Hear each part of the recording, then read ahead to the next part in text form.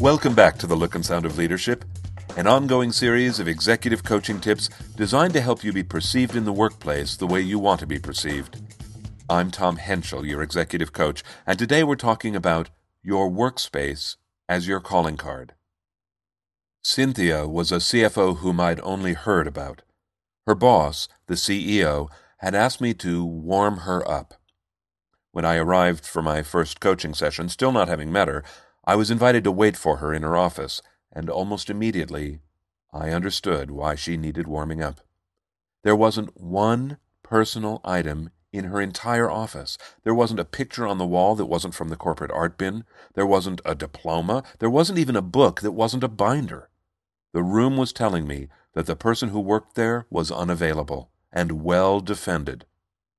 The flip side of that story is the young manager at one of the studios, you'll guess which one in a minute, whom I'd been coaching for a while. The goal for his coaching had been to polish him for a promotion. Our work had gone well, especially getting him to be taken more seriously by his peers. Then I visited his workspace. It was overflowing with all things Taz, as in the Tasmanian Devil, one of Bugs Bunny's arch enemies.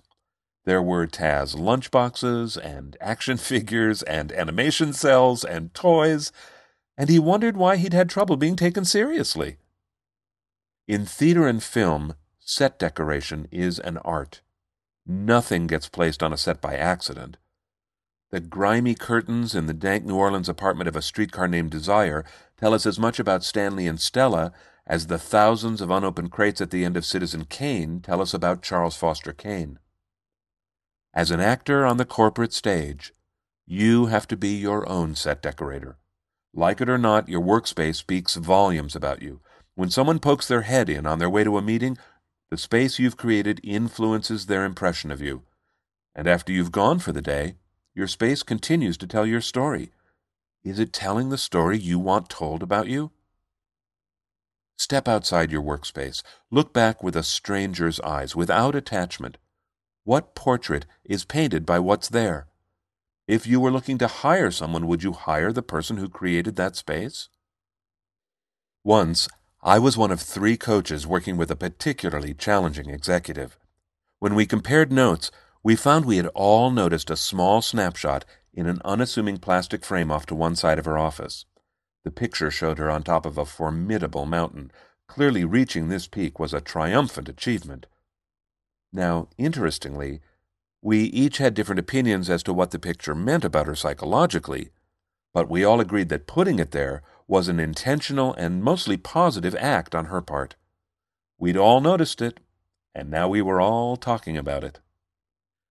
I encourage you to look around your space and make intentional choices about what's there. Now, of course, not everyone is going to interpret your setting exactly the way you intend, just as not everyone interprets your actions exactly the way you intend.